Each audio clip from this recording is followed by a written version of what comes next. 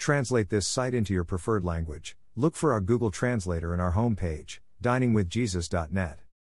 Traduce este sitio en tu idioma preferido. Busca nuestro traductor de Google en nuestra página de inicio va, diningwithjesus.net. Pastor Chris White says to all of you, hello my friends. May the Lord bless you today. Hola mis amigos. Que el Señor los bendiga. The fig tree prophecy is a reference to part of Jesus' Olivet Discourse recorded in Matthew 24, Mark 13, and Luke 21. Below is what Jesus said. Now learn this lesson from the fig tree: as soon as its twigs get tender and its leaves come out, you know that summer is near. Even so, when you see all these things, you know that it is near, right at the door. Truly I tell you, this generation will certainly not pass away until all these things have happened.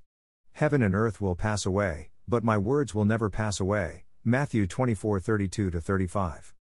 Fig trees were common in Israel, and it could be that there was a fig tree nearby as Jesus used this illustration of the signs of the end times. The appearance of leaves on the fig tree heralded the onset of summer. Similarly, the appearance of all the things Jesus had just described would herald the second coming and the end of the age.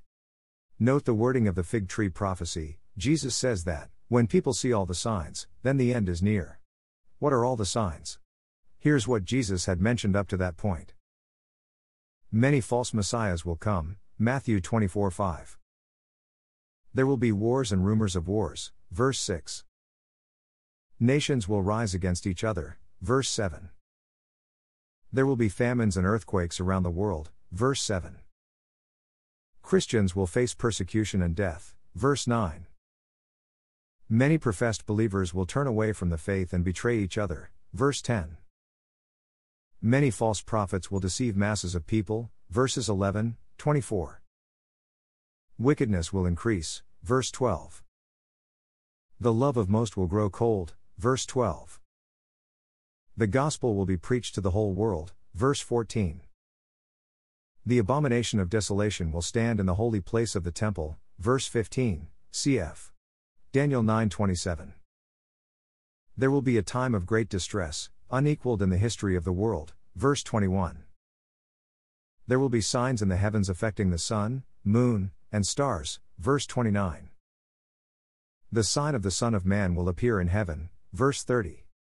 According to the fig tree prophecy, when you see all these things, you can know his return is very near, right at the door, Matthew 24:33, NLT.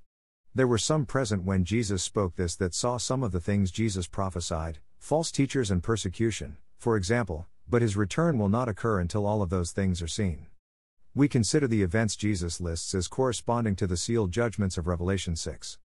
Jesus goes on to say, truly I tell you, this generation will certainly not pass away until all these things have happened, Matthew 24:34. The generation that Jesus speaks of not passing until he returns is a future generation, namely, the people living when the predicted events occur.